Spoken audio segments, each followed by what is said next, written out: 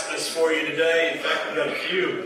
They're all short and sweet, but we'll get into it. Hudson informed me this morning that he sent out an email with the financial report, the latest financial report. You're going to want to take a look at that. Lots of very exciting and good news in the financial report. I know you're glad to hear that, but spoiler alert, it's good news. Also, on March 4th, we're having a skate party. It's not just for the children or the youth. It's for anybody who's got the courage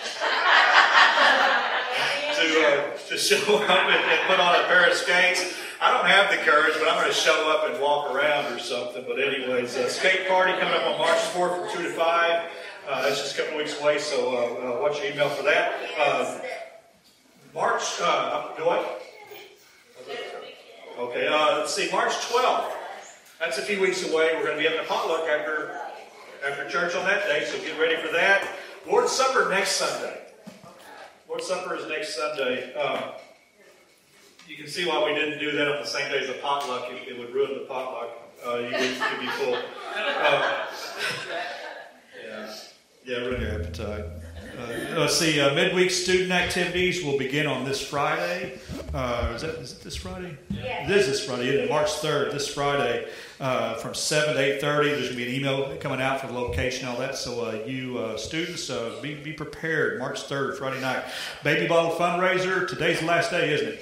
You can fill them and drop them off. I'm more than glad to pick them up. Okay, so if you haven't brought it back yet, or you want to get one and fill it up, you can do that. They'll be glad to receive it, and you can drop it off here, or you can take it to Dr. Phillips Clinic just up the road and receive it there.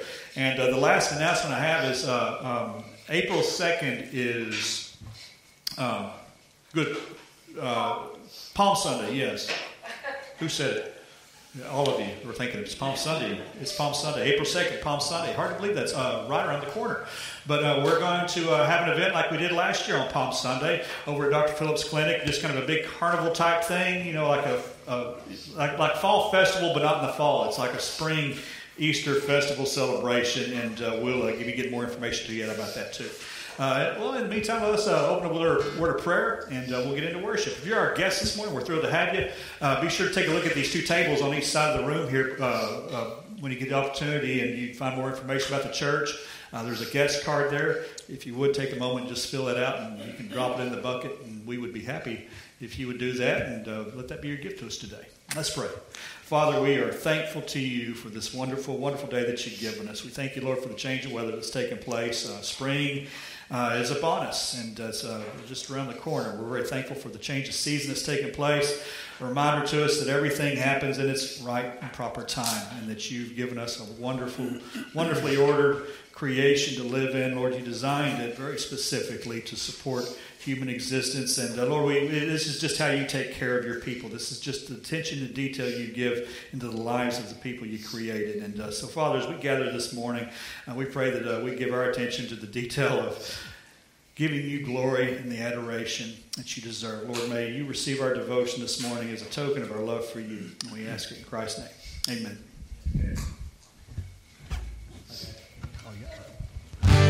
Good morning. Would you guys stand with us this morning and join with us in singing?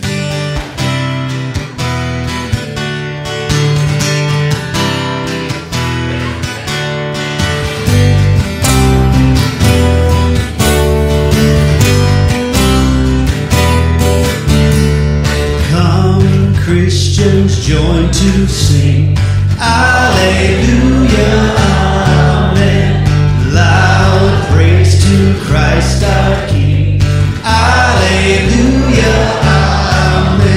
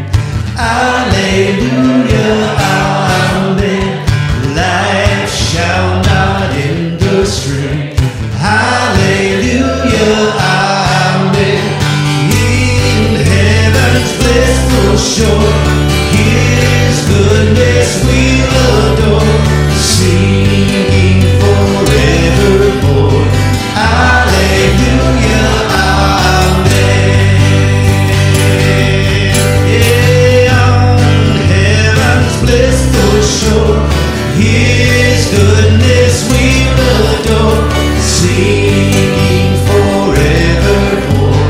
Hallelujah, amen. Oh, hallelujah, amen. Amen.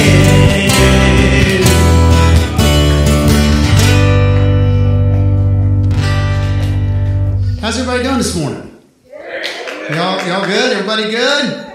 All right. Before we get moving on here, you know I don't do this all the time, and I don't usually do this, but if I know about it, I like to embarrass people.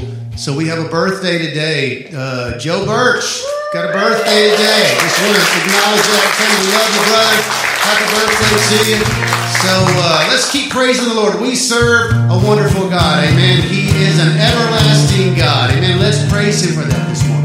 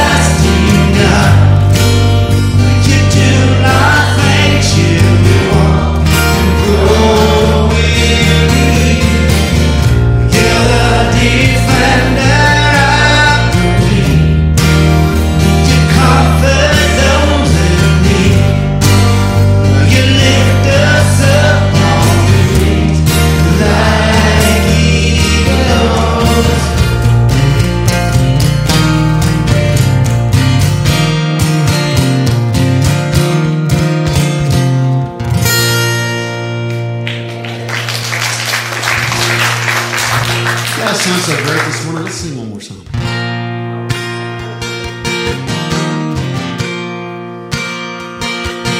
Lord, I come, I confess, bowing here, I find my rest.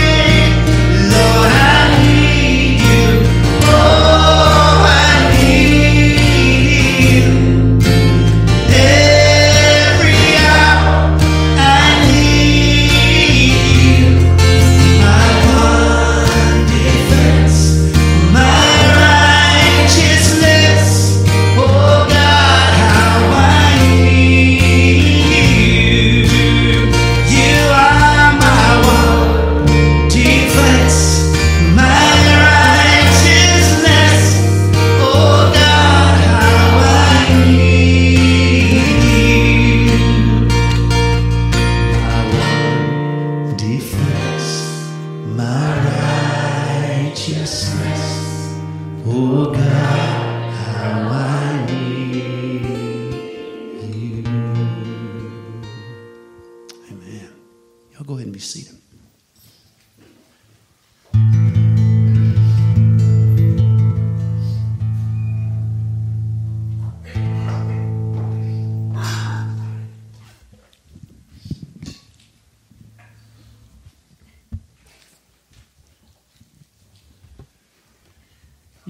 You know, in our Bibles, we have this book of Psalms, and many of them are written by David. He's a man who God says is after his own heart. And when we read the Psalms, we find God pulling us into David's prayer life. That song is so fitting we just had. That's David. That's his heart. God, I need you. I'm going to read something from the 25th Psalm. We're stepping into his private prayer life. And people say, well, I wonder how I should pray. Here it is. Make your ways known to me, Lord. Teach me your paths. Guide me in your truth and teach me, for you are the God of my salvation. I wait for you all day long. Remember, Lord, your compassion and your faithful love, for they've existed from antiquity. Do not remember the sins of my youth or my acts of rebellion. In keeping your faithful love, remember me. Because of your goodness, Lord. The Lord is good and upright. Therefore, he shows sinners the way. He leads the humble in what is right and teaches them his way. All the Lord's ways show faithful love and truth in those who keep his covenant and decrees. Lord, for the sake of your name, forgive my iniquity. Listen to those last words, for it is immense. It is immense. Lord, we know our sin before you was immense, and you've shown us your wonderful, beautiful grace in the life and in the death of your Son on our behalf. We praise you for that. We praise you as a God who hears and answers prayers. Our prayers that we do need you. And we need only look in our midst today at all those people here and see that you are a God who is at work, who's answering prayers, who's moving among his people, who's doing tremendous things. We, with the voice of David from those centuries ago, we praise you as well. Guide us, instruct us, teach us to keep your commands and your decrees. And we'll thank you for all your grace in our lives. In Christ's name, amen.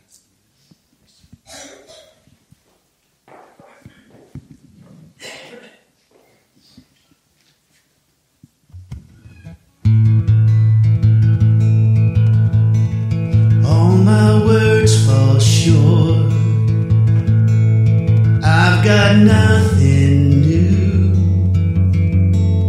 How can I express all my gratitude? I can sing these songs as I often do. Every song must end, and you never do. So I throw up my hands and praise you again and again, 'cause all that I have is a hallelujah, hallelujah. I know it's not much, but I'm nothing else fit for a king, except for a heart singing hallelujah, hallelujah.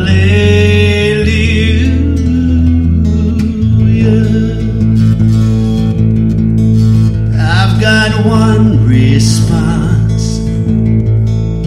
I've got just one move, with my arms stretched wide. I will worship you. So I throw up my hands and praise you again and again, 'cause all that I have is a hallelujah.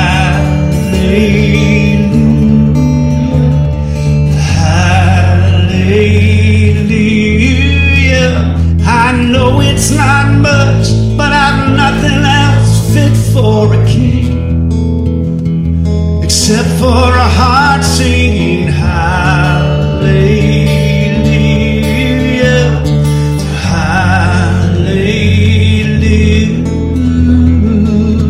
hallelujah.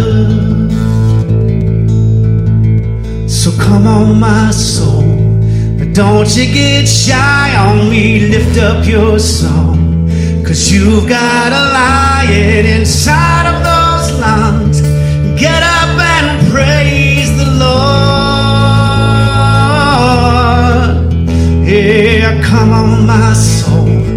Don't you get shy on me, lift up your song, 'cause you've got a lion inside of those lungs.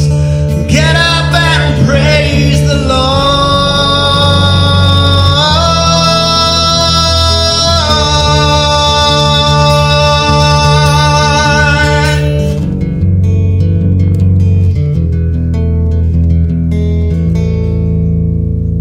So I throw up my hands and praise you again and again, 'cause all that I have is a hallelujah, hallelujah. I know it's not much, but I've nothing else fit for a king except for a heart singing hallelujah, hallelujah.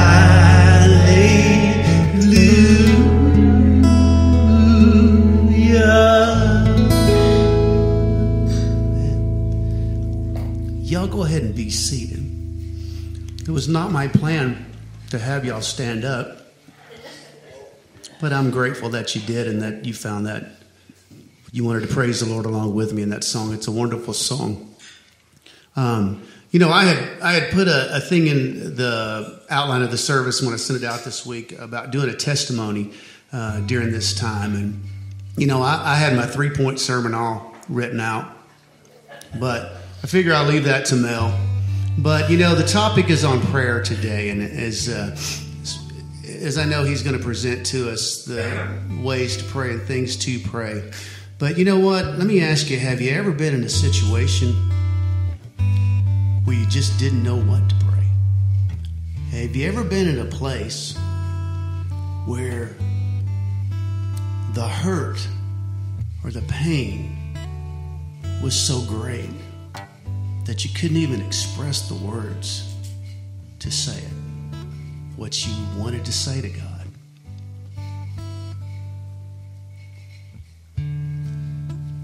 I know most of you guys know my story. You know what happened to me. You know what brought me down here 4 years ago or a few years ago. Most of you know my health situation. And I got to tell you, when the doctor looks at you and he says, you have stage 4 cancer and we can't cure you, that kind of makes you go, wow, and I got to tell you, there's been some days that God and I had some real conversations. Well, I don't really call them conversations. He listened because I told him what I thought. But the good thing is he listened and he kept listening. And those days when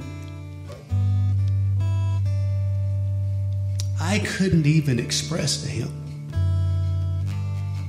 how I felt, he was still listening. The Bible says the Holy Spirit hears our groanings, and we don't even have to utter them because he knows what it is that we're feeling. He knows what it is that we're trying to say that maybe we don't even have the words to express, to say.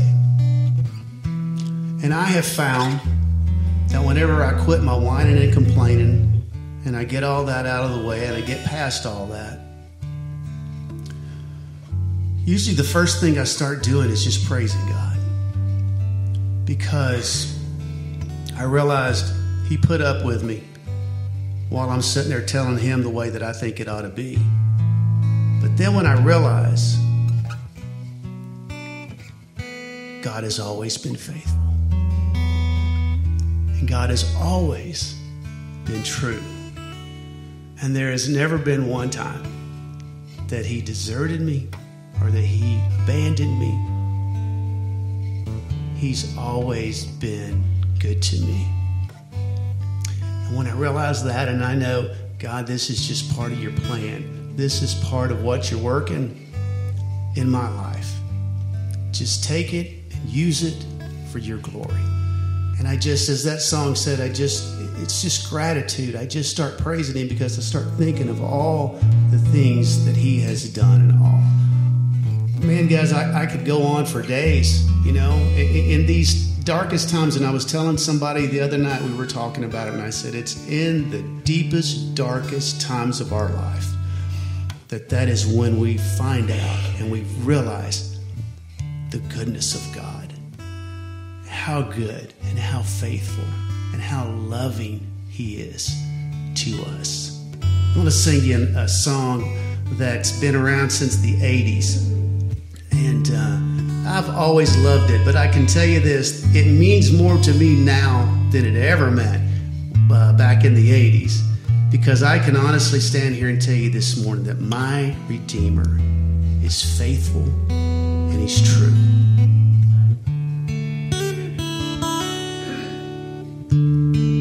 As I look back on this road I've traveled, I see so many times he has carried me through. And if there's one thing that I've learned in this life, my Redeemer is faithful and true. My Redeemer is faithful and true. Everything he has said he will do. And every morning his mercies are new. My Redeemer is faithful and true.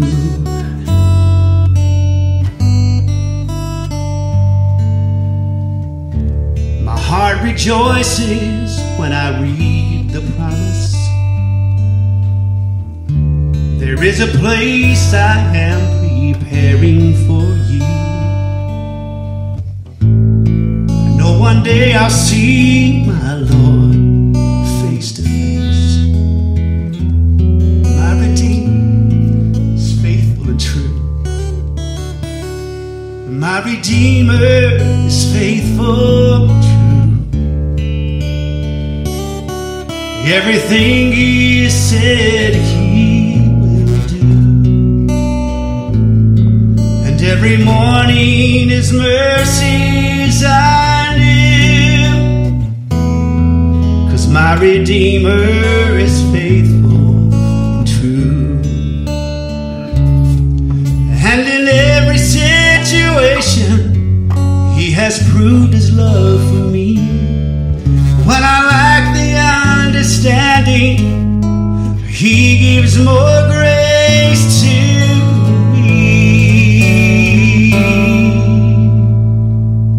my Redeemer is faithful and true. Everything he has said he will do. And every morning his mercies are new. My Redeemer is faithful.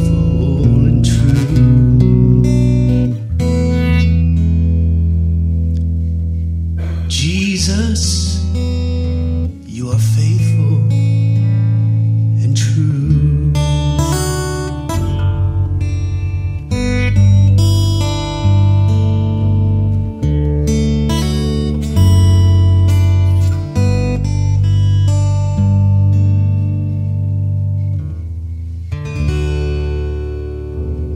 Thank y'all for letting me share with y'all this morning.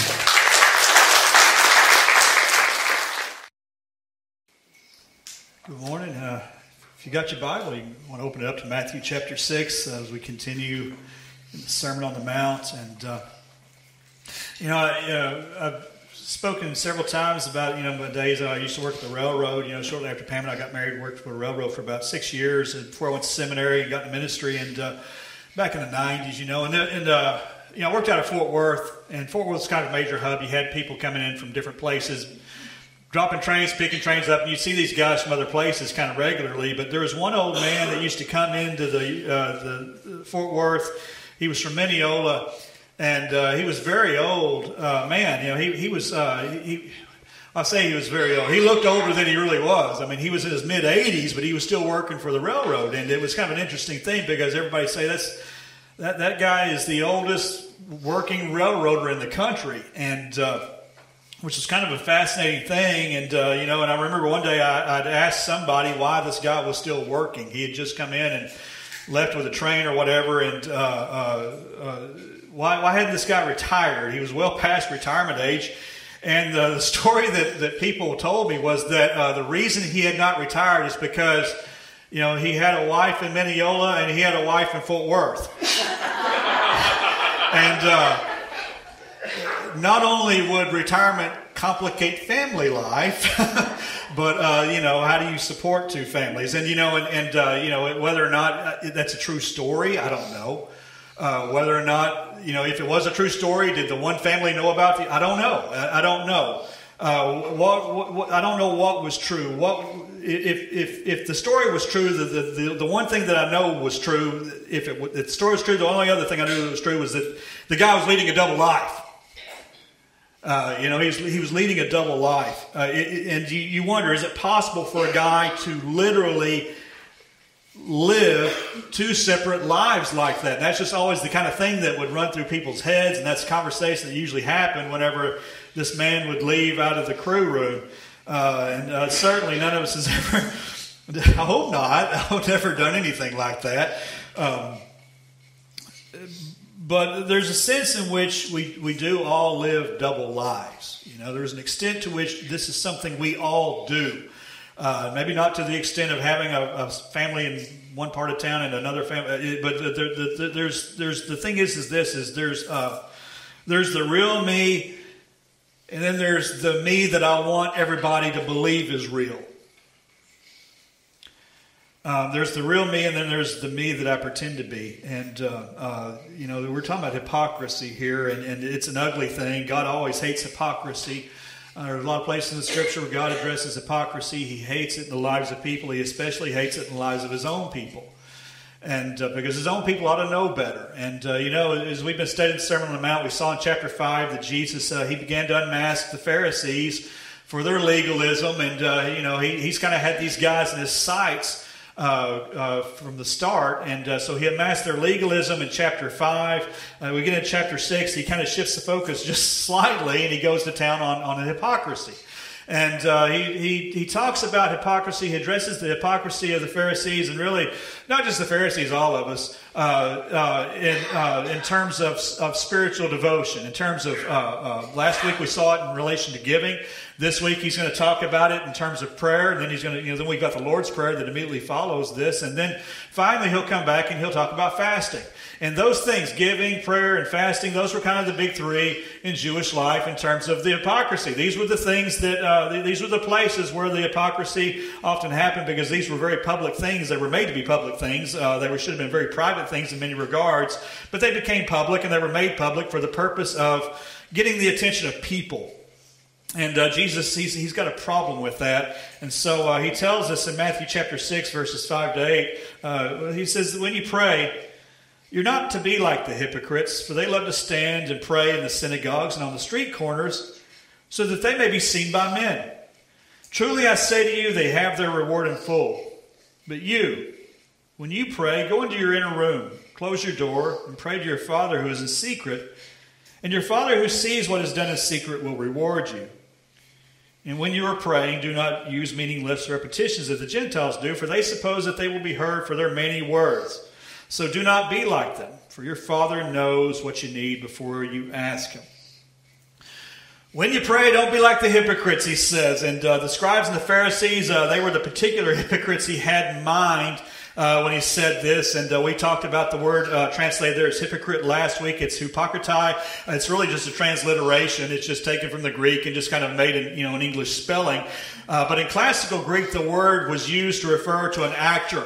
A stage actor, a person would go on a stage and put on a performance. Usually they wore a mask to kind of hide their real identity and make the pretend identity a little more convincing or what have you. But by New Testament times, the word had come to be used in a negative sense to speak of any person who pretends to be something that he isn't. All right? And every time Jesus uses that word hypocrite, he uses it in that negative sense. And the problem with the way that that the hypocrites prayed, it wasn't that they did it standing.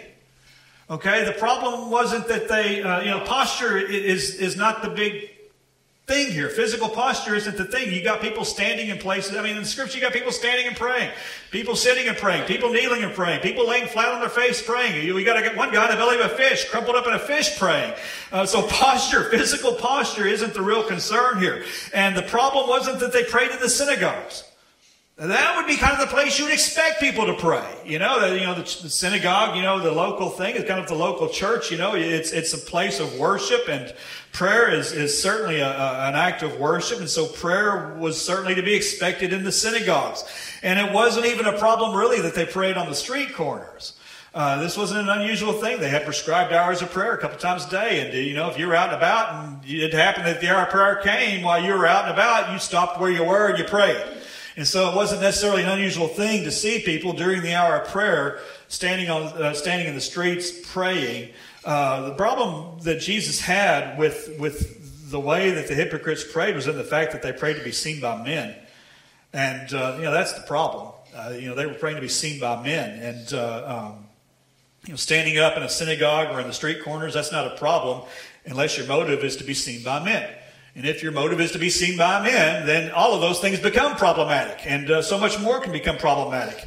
And that's the thing Jesus is getting at here. He's exposing the hypocrisy of the scribes and the Pharisees in these verses, and he's not doing this just to say, "Look how bad these guys are."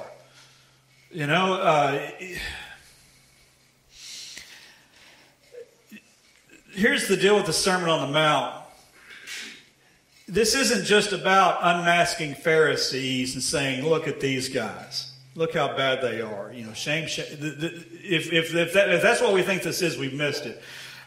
Because the point is this: is Jesus is unmasking the Pharisees, and he's doing this in such a way where he is trying to get us to take an even closer look at ourselves. And there's a sense in which we're being unmasked in these teachings. He's teaching us something about ourselves in this as well.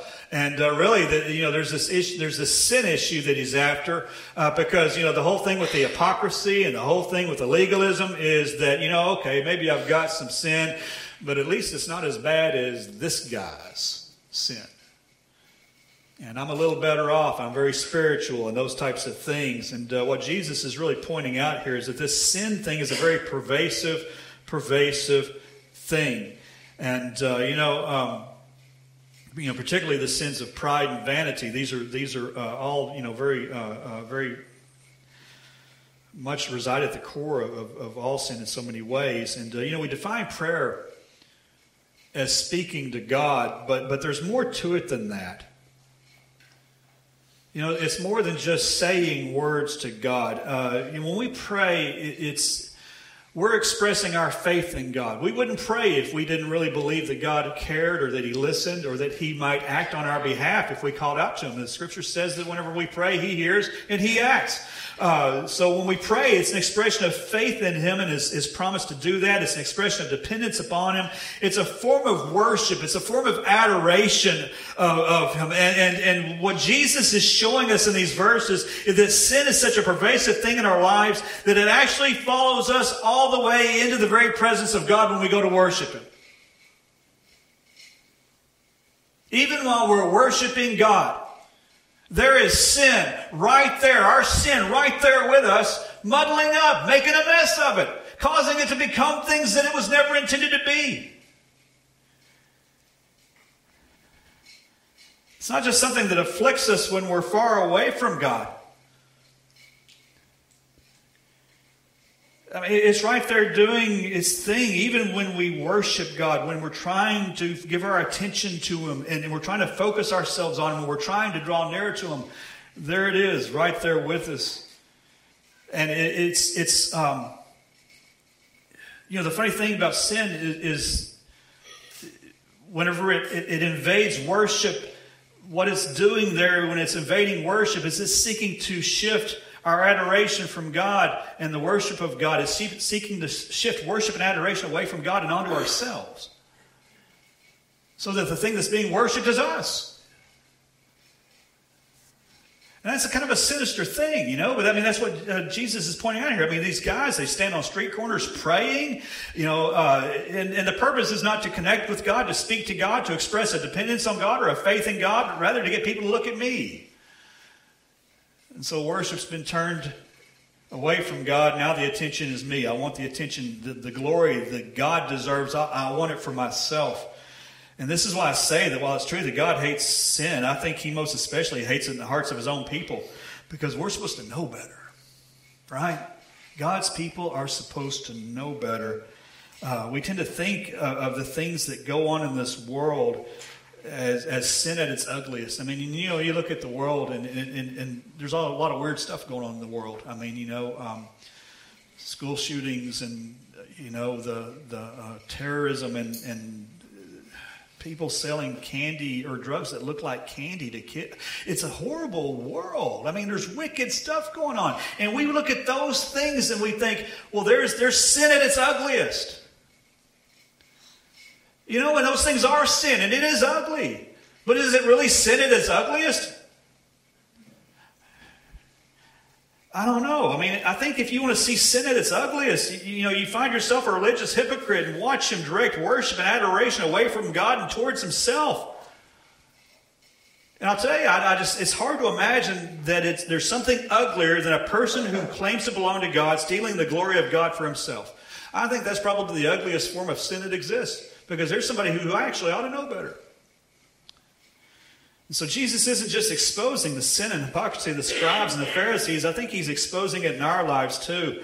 And I mean, think about it. He said, hey, don't be like them. Why do you think he said don't be like them? Well, he had to say don't be like them because he knows that our tendency is to be like them. Without some instruction not to be like them, we're going to be like them.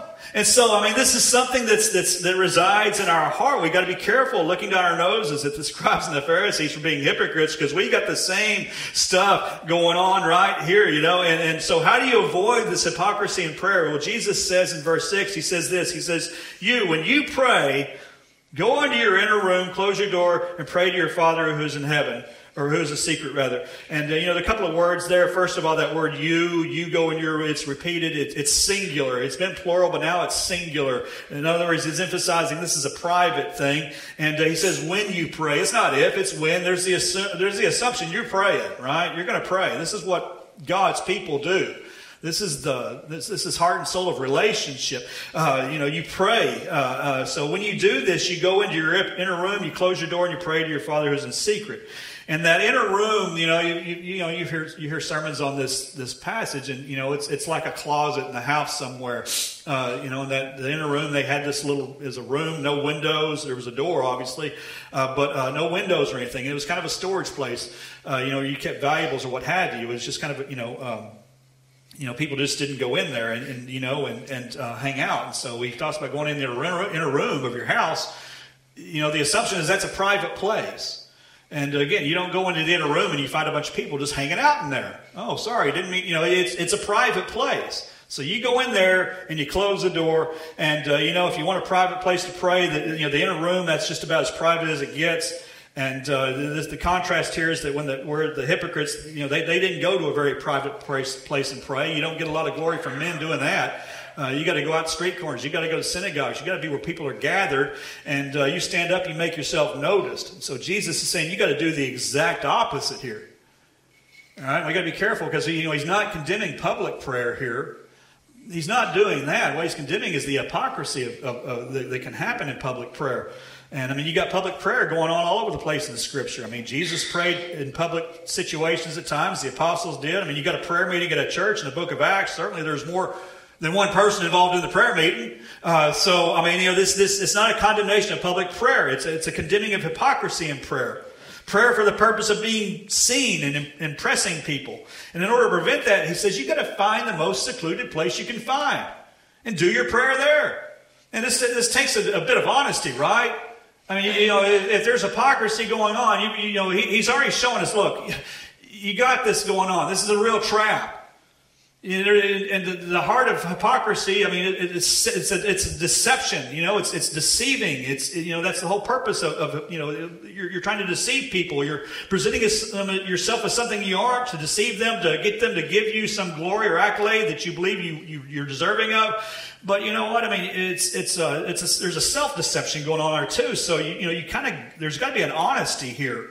Where you can recognize this is something that I'm likely to struggle with. And I've got to, rather than pray in public, I got to find some place quiet to do this, and someplace alone to do this. And there's a sense in which that quiet place, that inner room, it can be with you anywhere you are, really, right?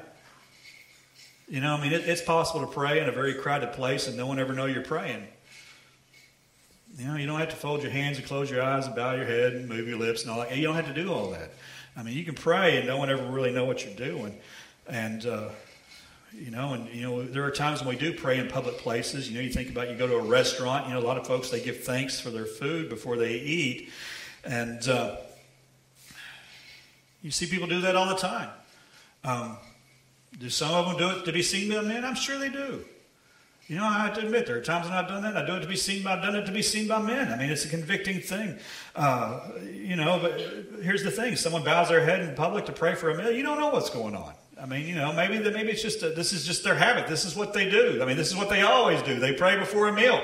Daniel, he got into trouble for praying to God. What did he do? He kept praying to God. He kept going through his normal routine. He did the things the way he always did them. He didn't change anything up. He kept doing what he always did. And, that's what a lot of people do. They're going to pray and ask God to bless their meal wherever they are. But, I tell you what, if praying even over a meal in a restaurant is something that I'm doing to get the attention of other people, maybe I need to pray for my meal before I leave the house. The blessing will carry over. It'll stick. It'll work that way. It's kind of like, anyway, I don't want to go there. You don't have to do this in a way that gets attention. You don't have to. This is all about motive and sincerity of devotion. Jesus says when you pray with proper motive and with real sincerity, your Father who sees what is done in secret will reward you. And, we talked a little bit about reward last week, and Jesus brings it up here. He brings it up again when he talks about fasting. And I want to kind of expand on a little bit of what I said last week about this matter of reward, because this is important. And the reward he's talking about here isn't necessarily getting the answer to your prayer that you're looking for. If you practice prayer in a biblical way, you'll see answered prayers often enough. But that's not the reward he's got in mind here. He doesn't say what the reward is.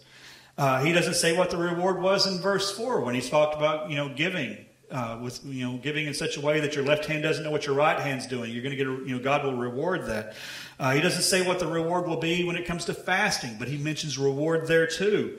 And, and a lot of folks, they have this idea that we shouldn't do these things for the sake of getting a reward. They say, you know what, if you're going to pray, you ought to pray because it's right to pray. If you're going to give, you ought to pray because it's right to give. And if you're going to do right things, you ought to do it just for the fact that it's right. You shouldn't be doing this, with the idea that you're going to get something from God for doing these right things.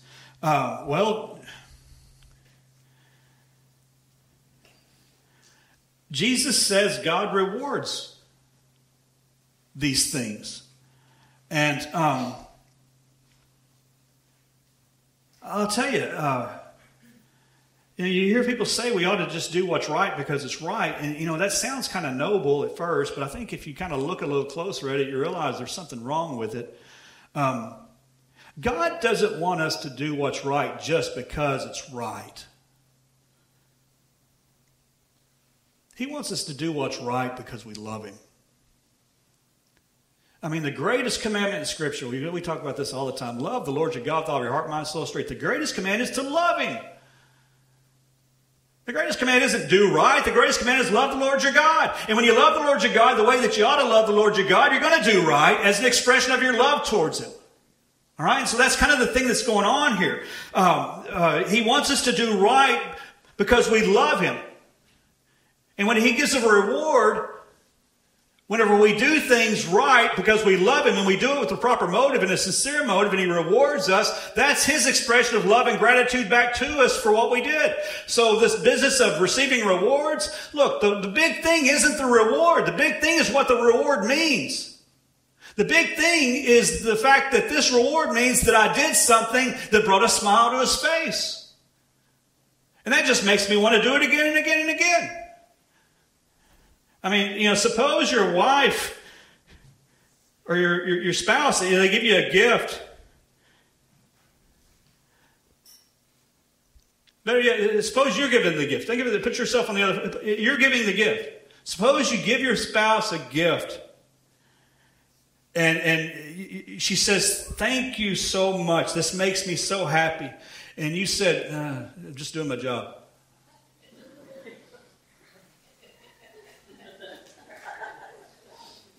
Yeah. Yeah, you see where this is going? You see how that can make a person feel? You just gave me a gift. And I want to believe that you gave me this because you love me. But now you're telling me you gave it to me just because you're doing your job? I'm just doing the right thing because it's right. Look, that's when you reduce the giving of a gift to just doing the right thing, you destroy so much. You destroy the joy that comes from receiving the gift. Boy, I'll tell you what, I would think that if I gave a gift to somebody and it was just for that motive, they may not want the gift from me after that. You're just doing your job. I mean, you think about it. How does that make the person feel? When you do gift giving to just doing the right thing, you destroy the joy. It's just your job. Being righteous, that's not just our job. I mean, this is part of the relationship with God. Again, given the greatest commandment is to love God with all our heart, mind, soul, and strength. I'm kind of inclined to believe that it's the same thing with rendering obedience to Him. He's going to find greater joy in knowing that we do this because we love Him.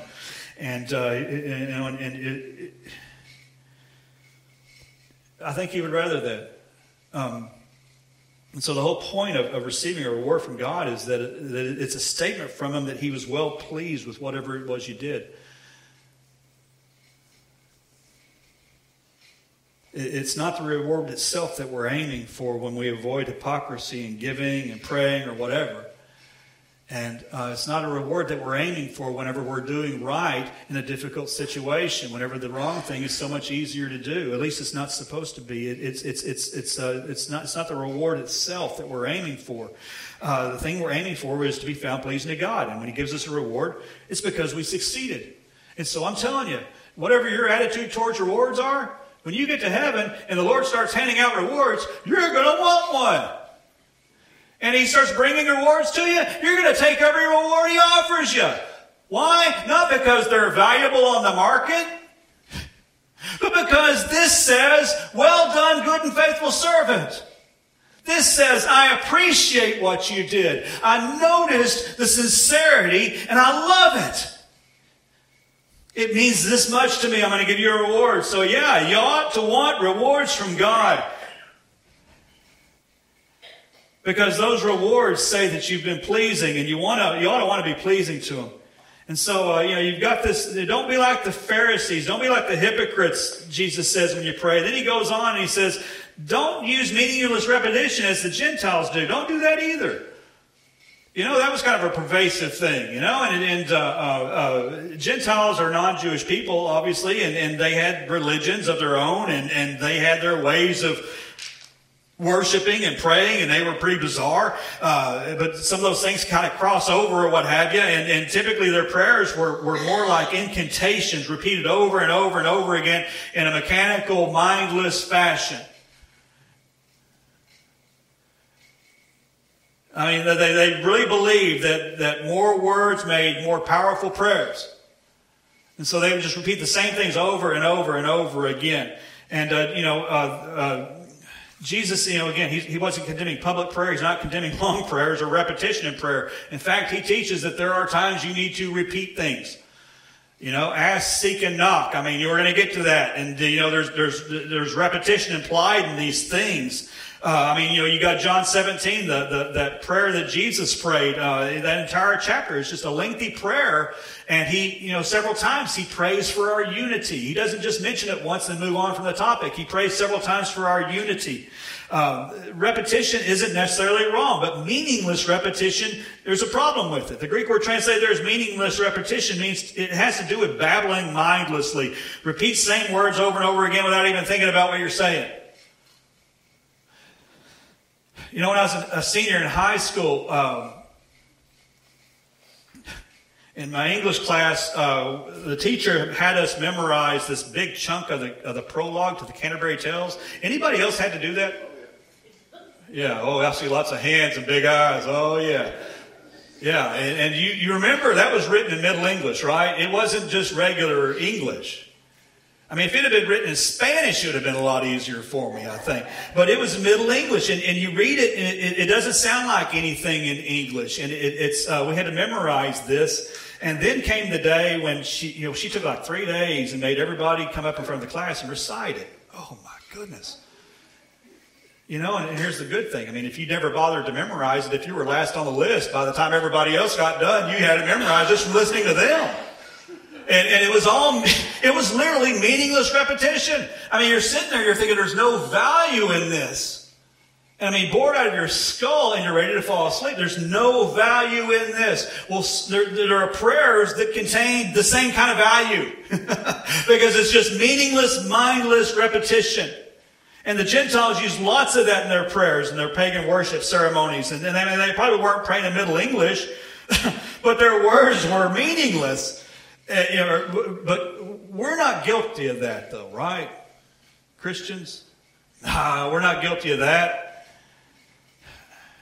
Does anyone find it interesting, maybe even ironic, that on the heels of this teaching about meaningless repetition, we've got the Lord's Prayer? The most meaninglessly repeated prayer in the history of I'm getting tongue-tied. Meaninglessly repeated prayers. I mean, it's at the top of the list. No prayer has been as abused as this one. I mean, we recited at weddings, we recited at funerals, we recited at baptisms and the Lord's Supper, everywhere. I mean, the people are reciting this thing. But I think that whenever it's recited, and a lot of times whenever it's recited, honestly, when it's recited, how much attention are you really giving to the words, the things that you're saying? I mean, we could say it in our sleep. In fact, we got another one for that. Now I lay me down to sleep. Right? We pray over our meal. God is great. God is good. This is how we teach our kids. I mean, there's some lessons to be learned in those things, but we got to kind of graduate from that. I mean, these things can just become motions that we go through. And that's what happens when all of this is just relegated to duty.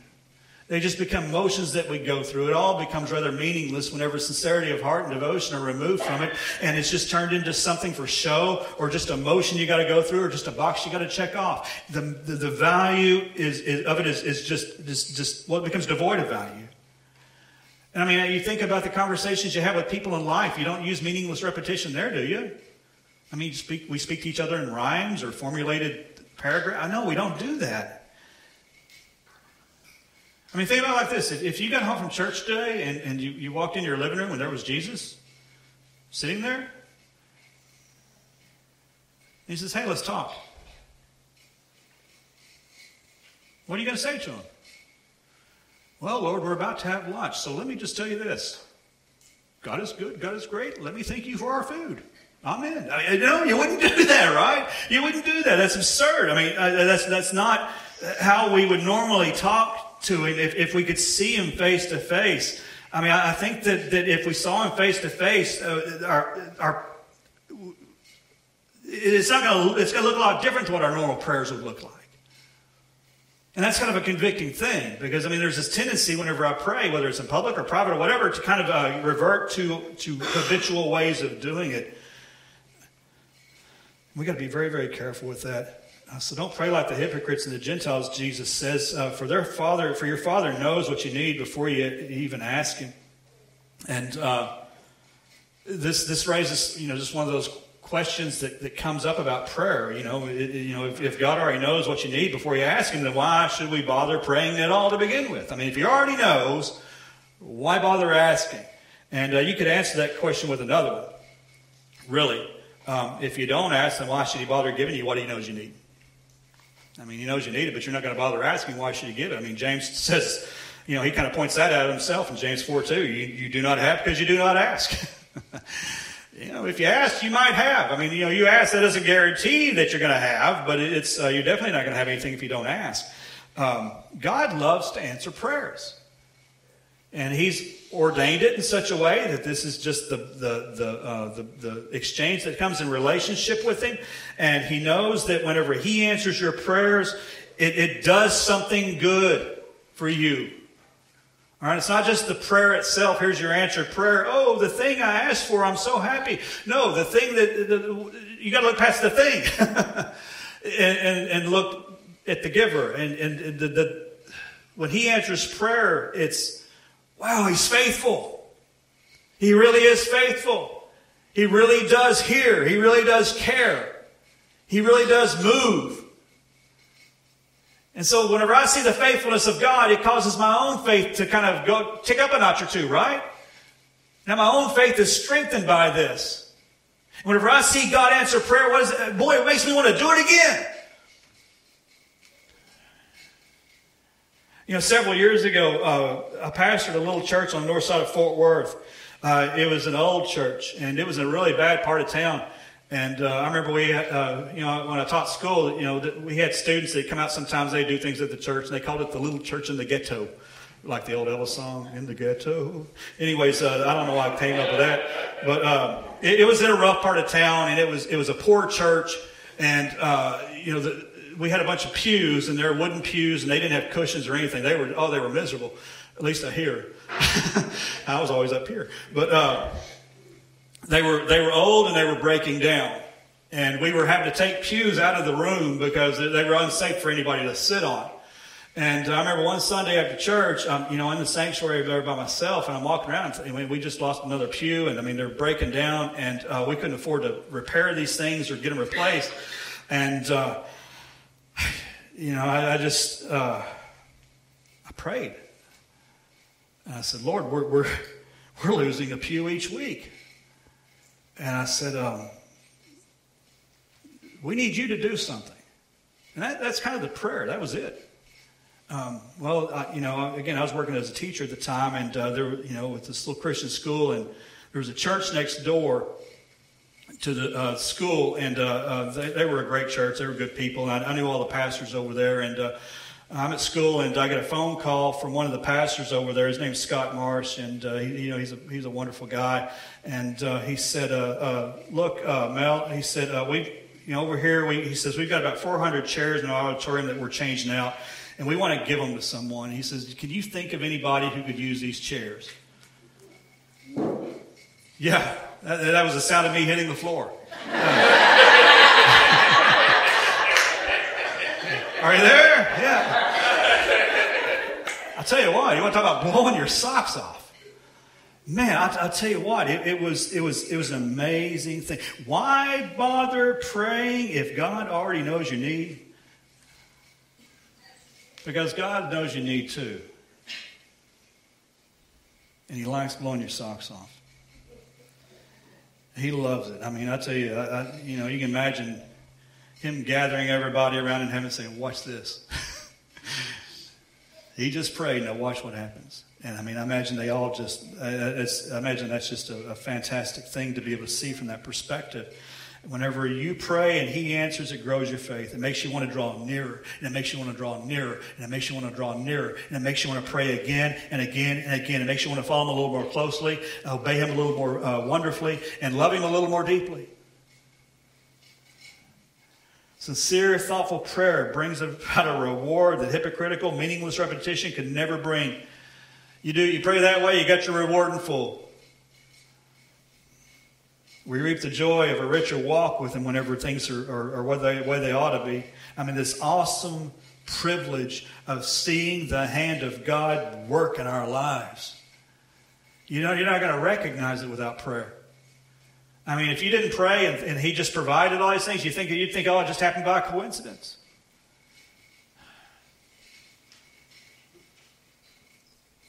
I'll tell you what, that's rewarding in and of itself. But there's coming a day when there's going to be another reward, an even more fabulous reward, and that's the reward of hearing Him say and give you, well done, good and faithful servant.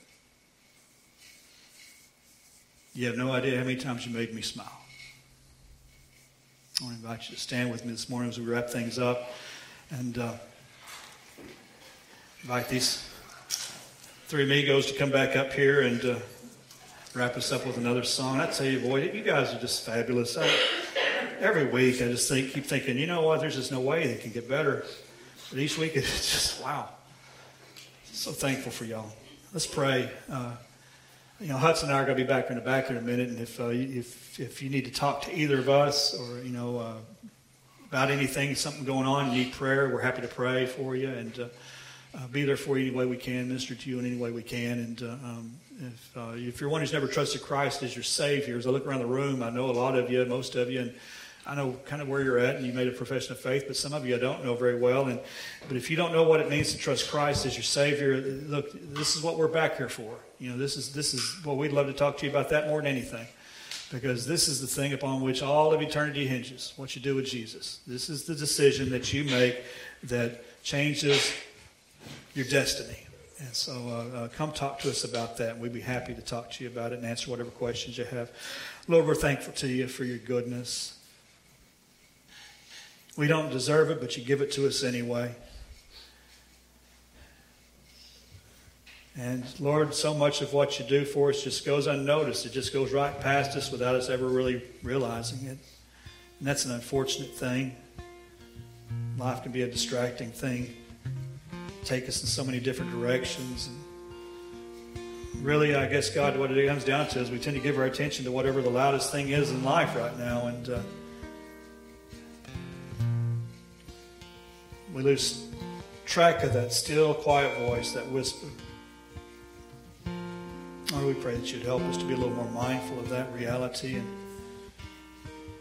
we might set aside all these other things, at least at some point.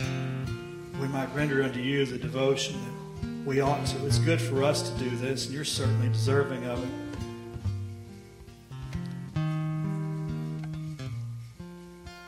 It's not an easy thing to do with this sin nature. Just always there, always creating problems, always inviting me to go back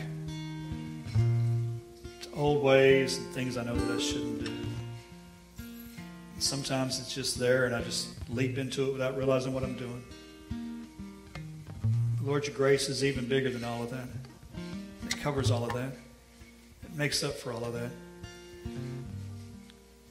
It enables something wonderful between you and me, you and us, today, here and now. Oh, Lord, may we fall in love with you more deeply today than we've ever been before. And may we fall even more deeply in love with you tomorrow.